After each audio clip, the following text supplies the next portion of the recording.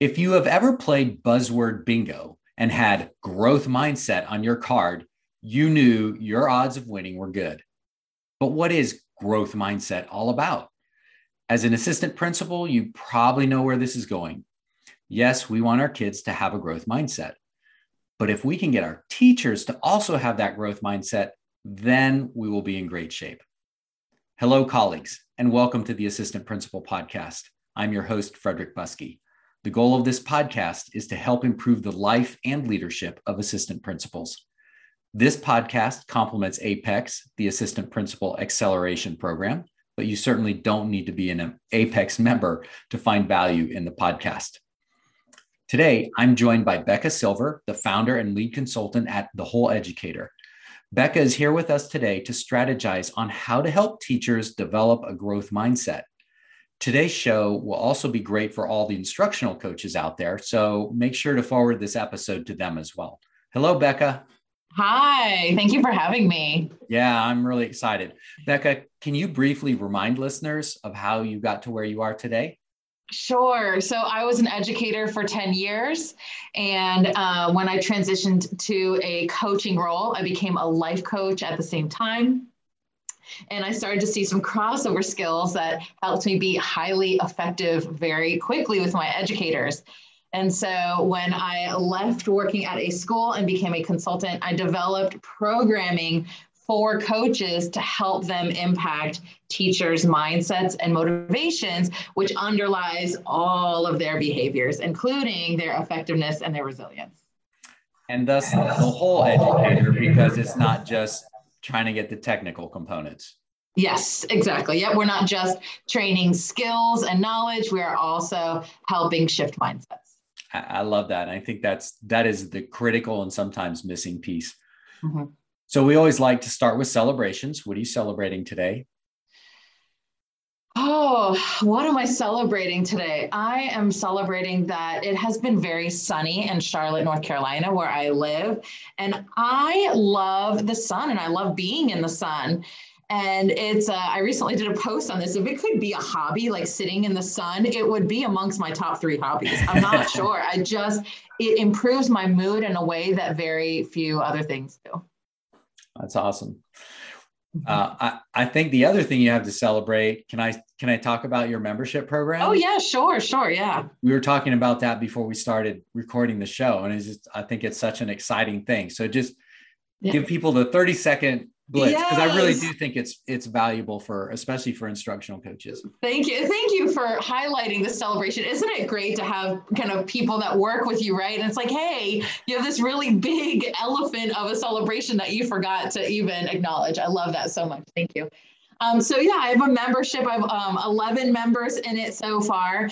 And what this membership is, it's a portal of self-paced modules that I have taken kind of my live course and I put it into these self-paced modules in little bite-sized pieces. So my very busy instructional coaches can spend just 5 minutes and do something that's highly impactful for them. And the great thing about the work is it's immersive. It's meant to help you shift how you do your work, not add to your plate. And so within the membership also, we have these live coaching sessions that have been magical. And my coaches are doing the work and they're showing up having these wins with their teachers. And it just makes me so excited that we have teachers that were previously resistant to coaching, suddenly creating connection with their coach and being much more open. And that just that is a big part of my mission, right? Helping coaches be much more effective with their teachers in a way that both parties feel really good about. That's awesome. And yeah, I think instructional coaches can be so isolated. A lot of times you're the only one, or even if there are others, their math, your literacy, and so it's hard. Just like assistant principals, it can be really isolating. So having a community is a great thing. So again, assistant principals, forward this podcast to your instructional coaches and help hook them up with Becca at thewholeeducator.com. Yes. Okay. That's the end of the advertisement. This podcast is built around the principles of strategic leadership, prioritizing purpose over urgency, addressing problems, not symptoms, driving incremental progress rather than big change, and focusing on people instead of tasks. And this episode is all about people. So, Becca, you're actually the first repeat guest on the Assistant Principal podcast. I'm so honored. and this is because of a little serendipity. Mm-hmm. Back in mid-March, I was working with several groups of assistant principals, two different groups from different districts. And we were talking about how to instill a growth mindset in teachers. We brainstormed some ideas for creating a school culture that would foster a growth mindset. And shortly after that, you ran a series of emails on helping instructional coaches develop teachers' growth mindsets. And yes. I encourage listeners to go check those out. They were really great and short reads, and then a 2-minute video. It was really good stuff. Well done. And I thought, okay, we have to come have this conversation. So the first email was great. It focused on why teachers may not have that growth mindset. So let's start there. Why don't some teachers have a growth mindset? This is such a great question. So this is my experience is that a lot of teachers did really well in school and enjoyed school as it was. And it's actually an interesting thing how we have teachers and we're trying to help them shift from having all the control in the classroom. And back in the day when we were in the classroom, right, the teacher did have control. They held the teacher's guide that had all the answers, right? And anyway, I won't go on that tangent, but what I find is I called them like the good student, right? A lot of teachers were the good student. They grow up and I call them, I'm doing air quotes right now, but they become the good teacher. And what I mean by that is they want to do a good job. And what it turns into a lot of times is some form of perfectionism. And what I mean by that is a need to get it right. I got to get it right. Am I doing it right? Right. Oh, can you give me the directions again? I'm not sure if I do it. I'm doing it right. Perfectionism is a form of operating under a fixed mindset. And I want to highlight my language right now, operating under a fixed or growth mindset versus having a mindset. And we tend to do it. I mess it up too sometimes because it's easier to say I have a fixed mindset, I have a growth mindset. But once we use that word have, we make it a fixed quality, no matter what we're talking about. That's awesome. Yeah, I think that's a great point. Nobody is stuck where they are.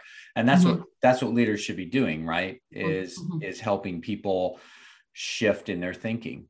Mm-hmm. So you had 3 other big points that you made in subsequent days. So let's walk through those real quick. Sure. So the first thing I want to start with is what's the main goal of each, right? Of each mindset. So the main goal in all other behaviors always return back to this main goal. So someone operating under a fixed mindset, their main goal is to look smart. And all of their behaviors are to protect this image. And I also extend it to looking good and looking smart. Yeah. So it's the perfect bulletin board, right? There's all sorts of behaviors that can show up to protect this, but it's just, I got to look smart and I'm going to have reactions that hold on to this image. And then operating from a growth mindset, the main goal is to learn and improve. And the thing that I want, before I kind of go on to the other nuances of the mindset is, I want to say this. 1, it is not black and white. There's not a person that only operates under one mindset all the time. Okay. It's all of us operate under a fixed mindset in different areas of our life, period. And there's a great, I'll actually send you this link and you can put it in the show notes. There's a great article written by Carol Dweck about the false growth mindset. And she wrote it many years later after she wrote her book, Mindset, right?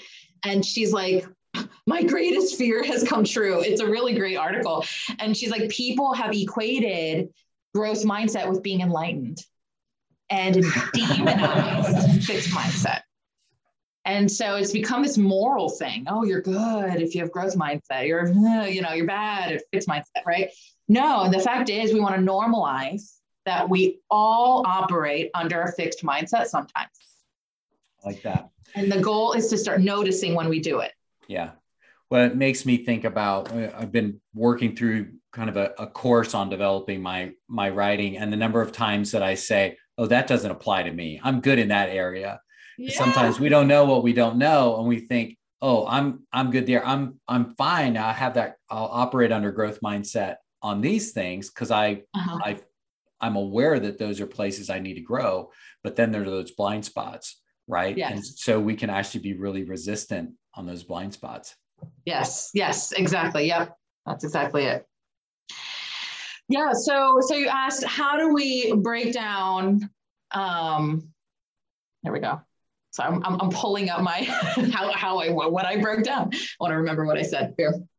So there's kind of these different, what do I call them? Like different aspects that the mindsets have different reactions to, right? So one of them is feedback.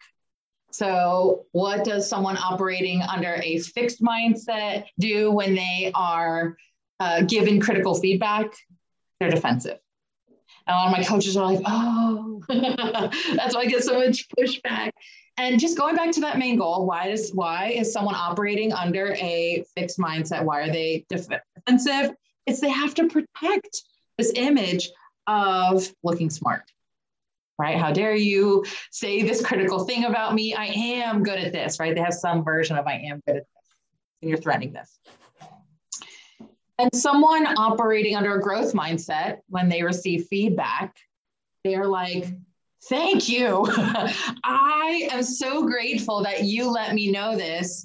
And they're grinning, they're excited. I recently had this exchange with a teacher where I went in to observe a lesson, and she was like, not showing off, right? But like proud. She was proud to show me this lesson. And I watch it and I said, look, can I be honest about this lesson? And she said, yeah. And I kind of had a great relationship with her, and I left right into like, look, like this did not get at the objective you're looking to meet. And she had the biggest smile on her face. Right. And that, and it's like, yes, like this is what growth mindset looks like. She's like, I can't wait to tell my team. Yeah. Again, it's interesting because in last week's podcast, we interviewed a couple of new teachers, I think second and third year teachers. And we talked about that because assistant principals, a lot of times are hesitant to be really direct on feedback. And both of these teachers said, if you see a way I can get better, I want to know. And like come and just tell me so that I can focus on it. And I think that's something that administrators need to really think about, especially if we do have someone that is operating under a growth mindset. They want that feedback, and being direct and then being able to support them in that is really important. Yes, exactly right. And really understanding the nuances of the mindsets, so that you know how to approach a teacher, right? That's the first work of any kind of school leader or coach. And just because a teacher is doing well in their classroom and their classroom's under control does not mean they operate under a growth mindset, right? So it's in how do we know someone's mindset? We listen to their language. Right. Well, and I think the other cool thing when you realize that there's that defensiveness is to protect their own image. It's not about you, right? If you're the instructional coach or the assistant principal and the principal and you're trying to support a teacher and they're being the defensive, I know sometimes we can get emotional because it's hard for us to go coach people. We feel like we're stepping out and taking a risk. And when there's resistance to that, it's not about you, which then allows you to relax and I think be more intentional about how we engage with that person to help them. Yeah, for sure. Exactly. That's exactly it. So another piece that's a highly distinguishing piece between the two mindsets is how someone reacts to being challenged. And that is actually, if I had to work, kind of do an assessment, and I'm working with someone and I'm asked quickly, no one's ever asking me what their mindset is, but I'm always looking for, what mindsets are here, right? I'm looking for when they are challenged, not when they're in a comfortable space. when they're in a place of discomfort, how do they react?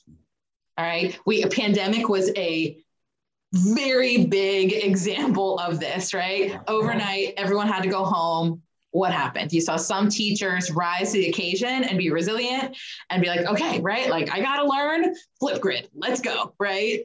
And Zoom and all of these things. I got to teach all my second graders how to go on mute, right? And then we had a bunch of other teachers that had well-running classrooms, right? That folded. It was like too much, overwhelm, confusion. By the way, all of those are forms of resistance. It's another conversation. But they had all these kind of resistant behaviors, right? So when someone is challenged, if you see them being resistant to the challenge, if you see them avoiding the challenge, they're probably operating under some kind of fixed mindset. If you see a teacher that is resilient with challenge, or they're even seeking challenge, like, I want a leadership position, give me more, right? I want to try this new thing. I went and found this conference, right? I want to go to this conference. Let them go to the conference. It feeds their growth mindset. Right. I think the other thing I think about as I listen to this, that I especially want people that initiate change, so our school administrators, to be aware of, is the whole, motivation equals value divided by effort. And to realize that even if we're all have the same task, okay, we're all going to initiate group work and we're going to teach group processes to our students so we can do group work. That's a lot more effort for some people than for others. Mm-hmm. And we tend to see it as, oh, these are the steps, but there are all kinds of other things happening with people, the skills they have, the attitudes they have, their tolerances for noise, that makes it much more effort for some than for others.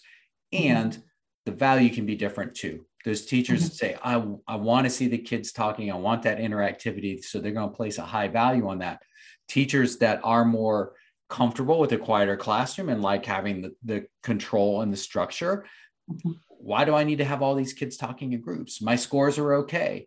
And for us to understand that as well, that value and effort is something that we need to weigh in the calculus too.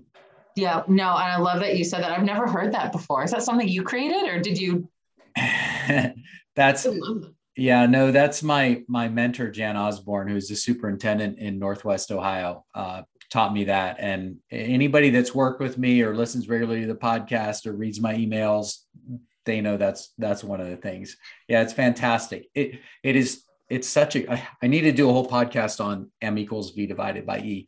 Yeah. But what it does is it takes away the whole thing of people aren't motivated, which is an excuse for us to give up on them.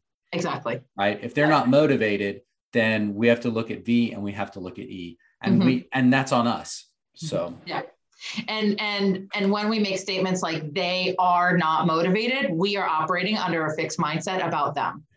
Exactly.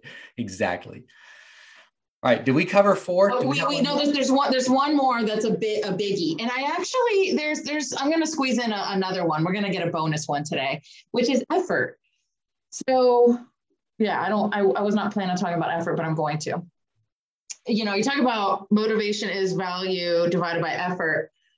The mindset's viewing effort. This is really interesting.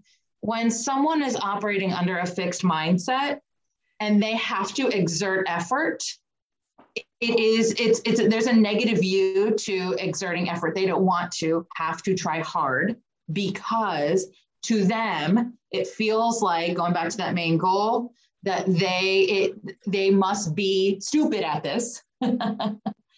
It's proof. I have to work hard because I'm, and they won't say that, right? But to protect that looking smart to them means things come easy. Yeah. And so operating under that growth mindset, it's like, if I'm efforting, I am winning. Like, this is great. I'm learning and growing. When I think I want to make a point too, that when you say they're protecting their, their own image of competence, that can be conscientious, but also can be subconscious. I think there are a lot of people that they built this whole narrative to convince themselves that they're worthy and they're good teachers, and to open up and question that would be devastating for them. Exactly. And so that denial and that pushback is something attached to assumptions and the story they've created for themselves. Exactly. Yeah. It sounds so. Here's another way to think about this. What a fixed mindset does is it lowers value and it increases effort. If that's the lens, then everything's harder for me and nothing is worth as much. Yeah. Yeah. That's exactly it. Yeah. And you literally, there's resistance with effort. Right. And if we push against resistance, Carl Jung says, what we resist persists. And if we are having someone that is resisting effort and we're pushing them, we got to do it, right? Compliance. We are resisting them. And that is more effort on both parties. Yeah. Yeah. Okay. So I thought it would be really fun today for us to talk about building a school culture that creates a growth mindset. So you focus on instructional coaches and I focus on administrators. So our thoughts might vary or not, but I think it will be great for the listeners to hear how we would approach this part of the topic. So can we start with you discussing the instructional coach's role in building a growth mindset with teachers? And then I'll provide some ideas about how administrators can foster growth mindset throughout the building, and then we'll see where we go. Perfect. Okay.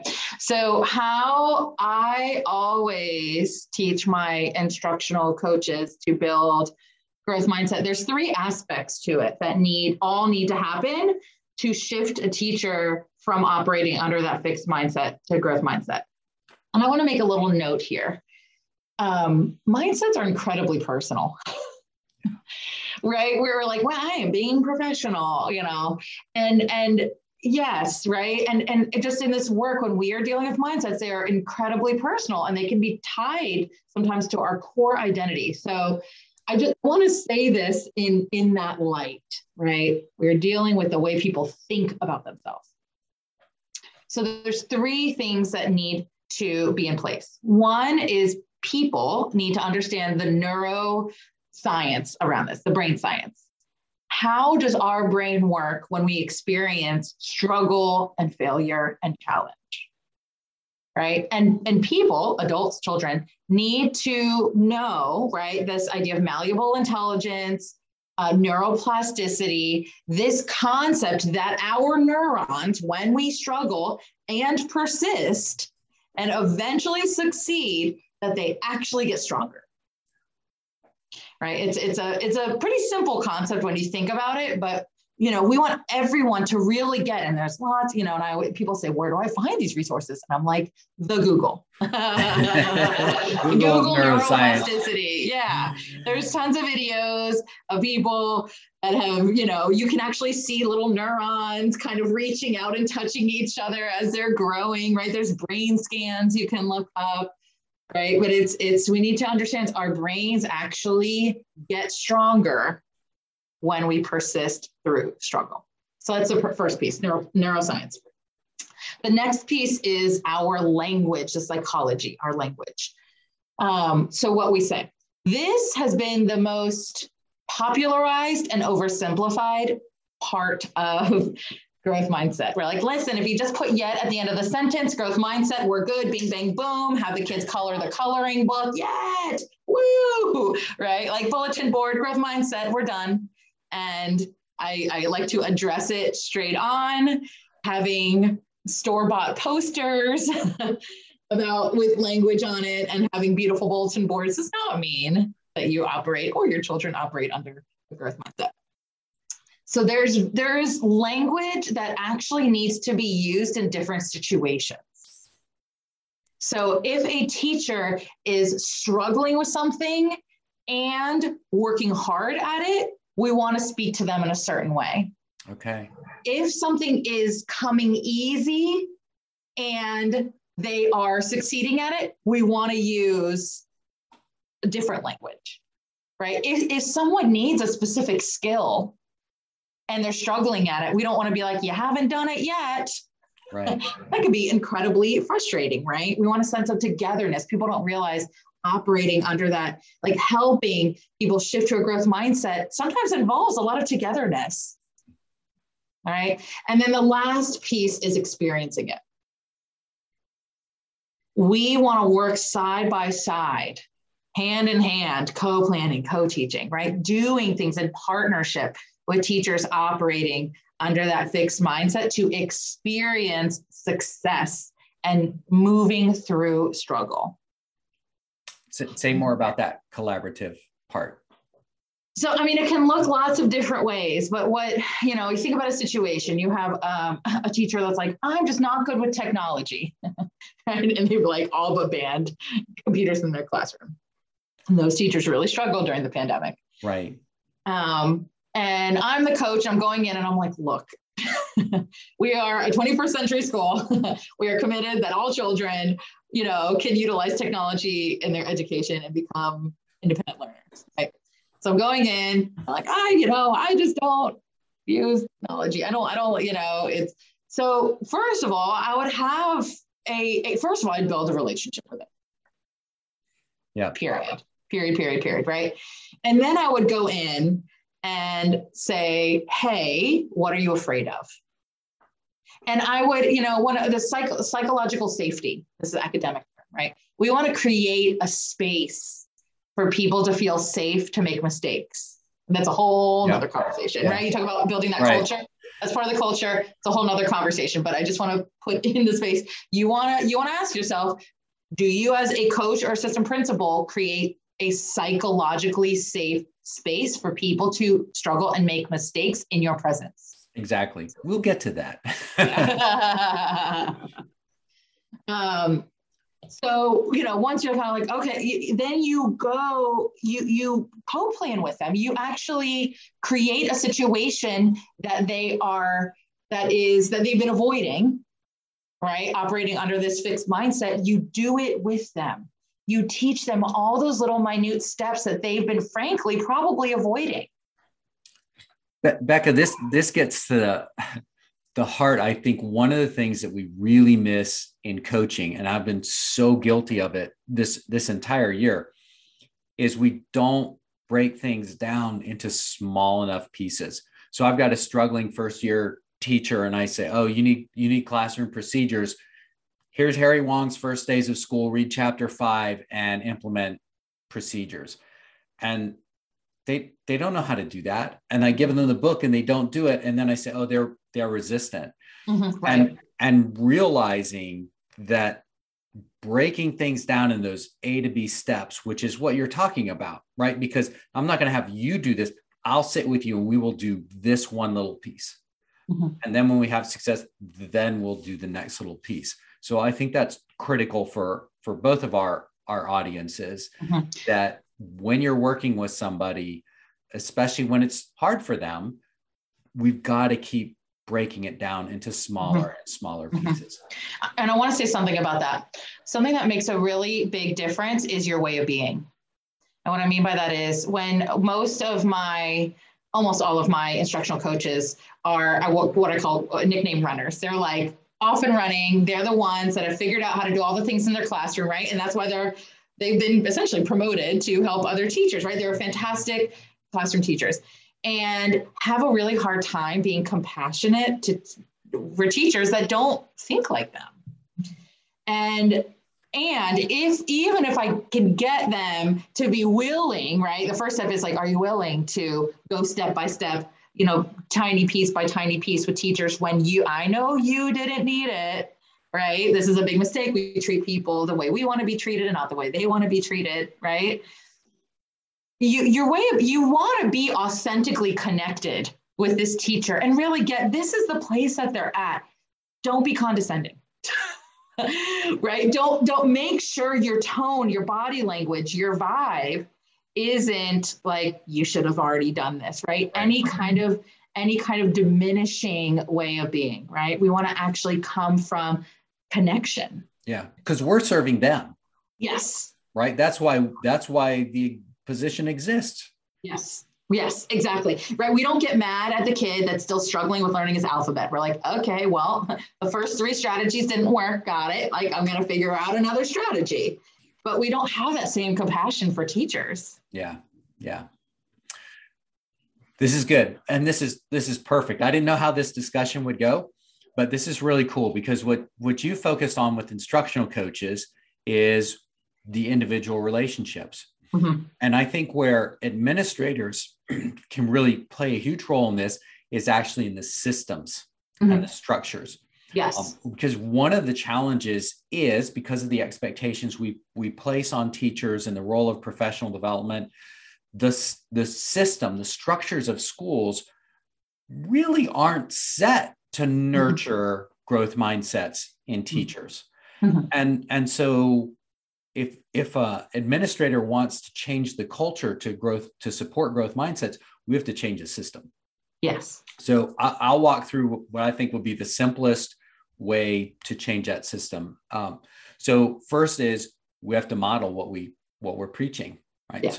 So we have to have that growth mindset. Mm-hmm. And I think that then what happens with that is we have to have accountability. Mm-hmm. So I would share, this is my growth mindset. This is my goal. And I let everybody in the building knows that. And then I'm accountable for achieving that goal. So now it's public. And a principal does it, the instructional coach does it, the assistant principal does it. We all have goals. That's the way we operate. Now, an important part of that we just talked about is making sure that those goals are small. They're just A to B steps. So we're not asking people, don't go out and say you're going to implement a whole new curriculum and 5 different teaching practices, right? We're just going to look at one area you want to get a little bit better in. This is my goal. This is my plan. So I'm going to take this step. And then each of those A to B steps really should have some kind of tangible outcome. So if I say as a principal, I want to get better at communications. Okay, that's too big.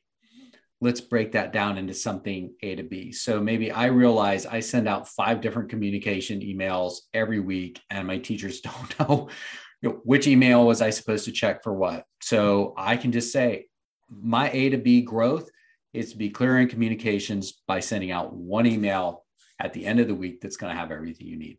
Boom, simple. But that's also a tangible difference. Everybody can see and know when that happens. And hopefully their life is getting better, because if I'm becoming a better leader, that should be leading to better results for people.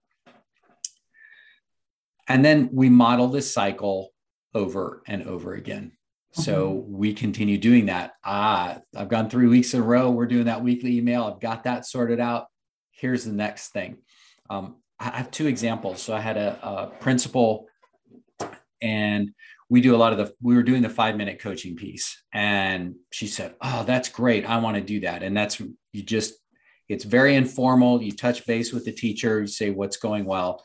What surprised you? And is there anything you would do differently? And you can use it all kinds of different ways, but she wanted to do that. So she announced to all her teachers, she said, I'm trying to do this 5-minute coaching. These are the 3 questions. I'm going to be coming around the next couple of weeks asking you. It's not because you're in trouble. It's because I'm trying to improve my instructional leadership. Mm-hmm. And she would walk down the hall and the teachers would be like, hey, come ask me the 3 questions. So She made it public, and her teachers helped hold her accountable to it. And then they were part of that with her too, which changes culture. Mm-hmm. And I had another high school principal who had 2 novice assistant principals. And what she did with them in their instructional leadership team meetings, or their leadership team meetings, each week, they put a goal. The assistant principal would put a goal for their own growth, something that they wanted to focus on that next week. And then in the next meeting, they would debrief that and talk about that. Now, that wasn't public to the whole school, and it might be interesting to publicize it that way. But still, there's this idea that we're all having goals. And so then once you start doing that, I think with teachers is then you start with volunteers, mm-hmm. right?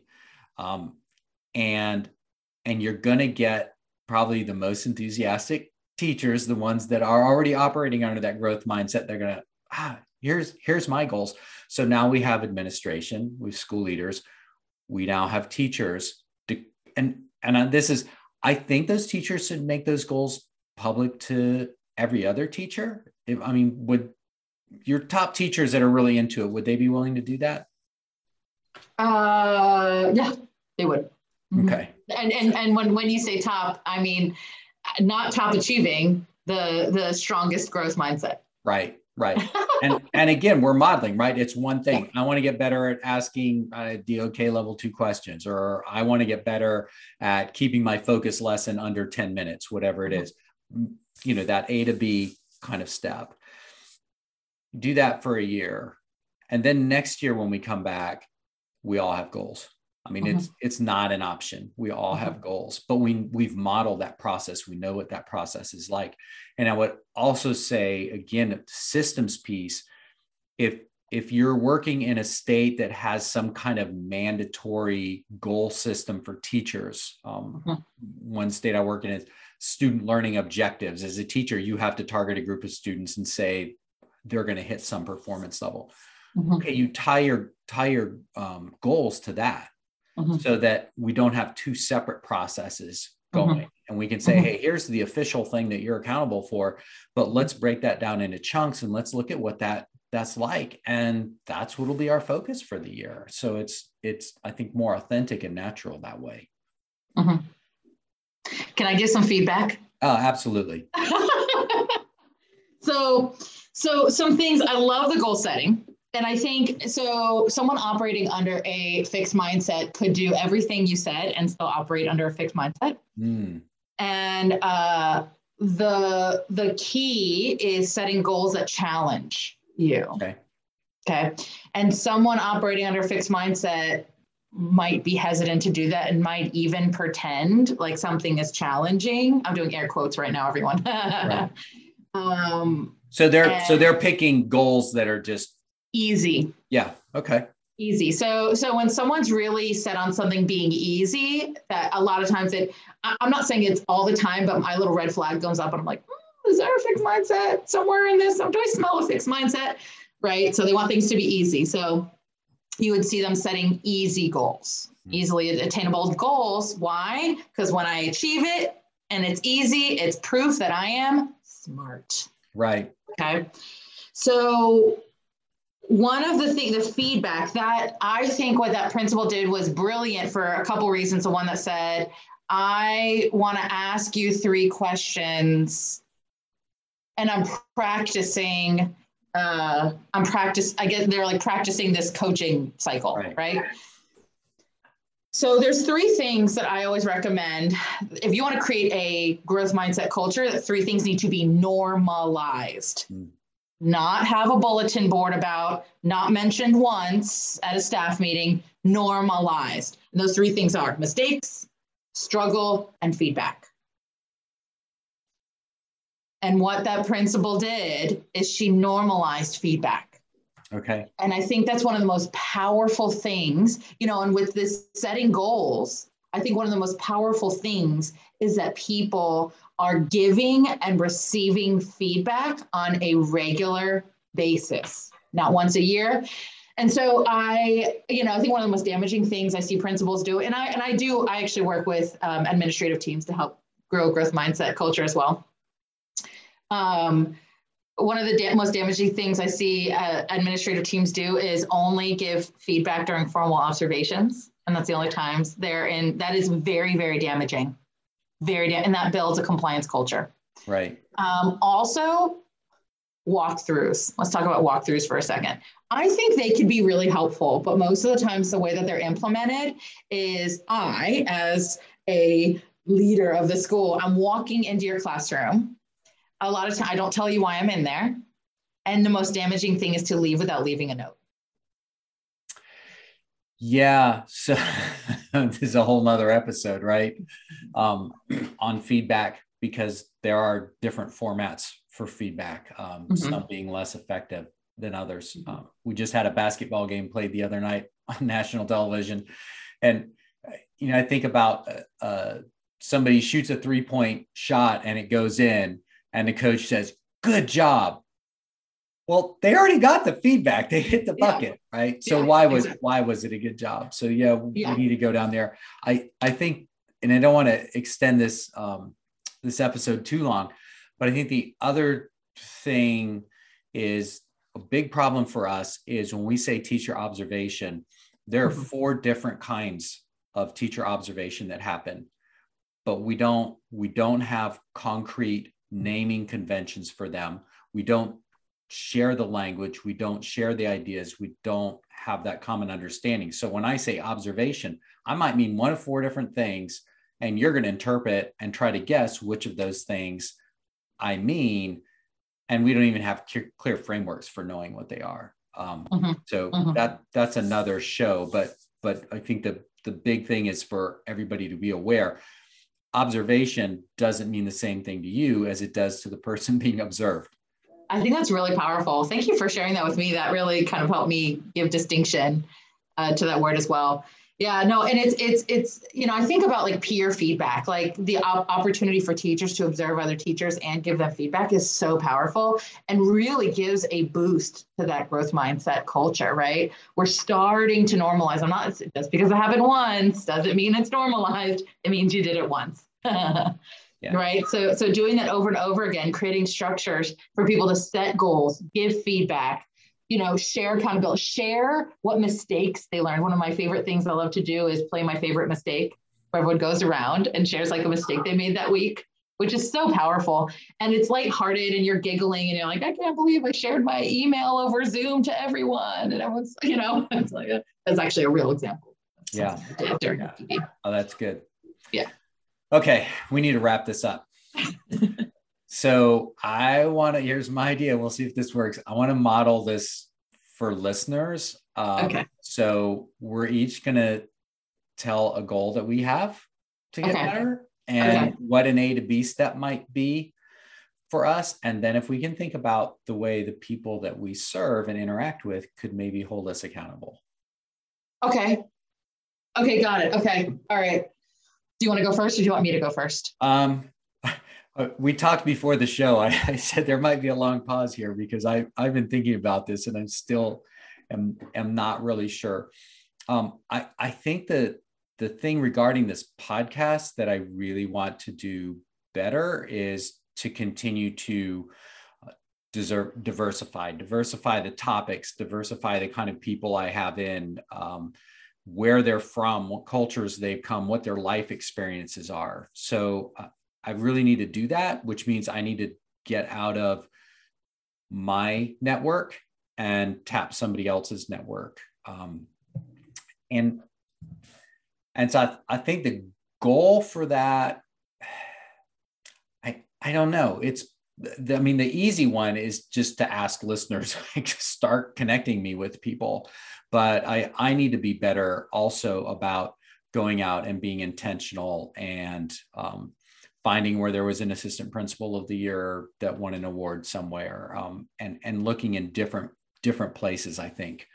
And I think, really the way people in the audience can help me is to give me feedback and send those emails and say, hey, we want you to talk to these people, or we want this topic. And that, I think, is the form of accountability that would help me. Mm-hmm. I love that. And I think it's really powerful, even, just to say, hey, what are some ideas? Yeah. And I think about, like, I have ideas for you, right? I'm like, go to conferences. There's all these, there's all these things that your whole community knows, right, that they could share with you. Yeah, exactly. I love that. That's a great goal. Okay, so my goal is to write a book by the end of this summer. And I have an outline, and that's it. And it's been sitting for about 4 months, the outline. And that is it. I have to admit, it's daunting to me. I look at the outline, I stare at it sometimes. I've gotten feedback from an editor. Look at all those little red, comments on it. And I do nothing with it. Sometimes I open it, stare, and I close it. That's what's been happening. Yeah. They're really safe when it's private. Yes. Right. So, one thing that I can do to ask my community to hold me accountable is to tell people, first of all, right? Like out myself, like, hey, I've been sitting on this outline with feedback for months. Yeah. And I want to do something with it, right? So asking people to hold me accountable, setting weekly goals. It's interesting, me just saying this out loud, I can think of 3 people immediately that I'd love to share this with today. And I don't know about the people listening. There's something called keeping things in existence. I can say it, and if I don't write it down, it stops existing. It won't happen, right? So I need to put it on my calendar. I need to actually like if I'm actually going to do this, I'm going to write it down. Yeah. Well, and I wonder if, I think you do a weekly email, right? Mm-hmm. Yeah. Yeah. Maybe there's one little box at that weekly email that says, here's an idea. And then people are reading that. And if you say you're going to include that, now you have to step up and do that. That is true. Ooh, that was a really good suggestion. Books are hard. Ask my audience. Books are hard. Yeah. Somebody said, hey, how's your book coming? Yeah. All right. If listeners could take away just one thing from the podcast, what do you want them to take away? I want them to take away that people's behaviors are a result of their mindsets. And we want to stop addressing behaviors that are undesirable and start addressing the mindsets that are sourcing that behavior. I love that. And mine goes along with that. And that is, if we want other people to operate under a growth mindset, then we need to be doing that as well. Love that. All right. Anything else? No, this was a really rich conversation, and I'm excited to have had this with you and to share it with other people. Yeah, it was fun. And I love that we can provide those. This did what I was hoping it would do, that we can give different perspectives and look at it from different views, which I think is going to be really rich for both of our listening audiences. So one more time, then tell listeners where they can find more of your work and connect, and how they can connect with you. Perfect. Yeah. So my website is thewholeeducator.com. And there you can find all of my programming. My main programming right now is my membership, and you'll find that right there on the front screen. And you can contact me through the website as well. I would love to hear from you. You can follow me on Instagram at thewholeeducator. And you can follow me on Twitter at Becca Silver_edu. And I would love to have you become part of the Whole Educator community. One thing that I am really proud of is that we have a very specific Whole Educator approach to coaching, and it focuses on learning how to impact mindsets and motivations. Great. Thank you. This has been good.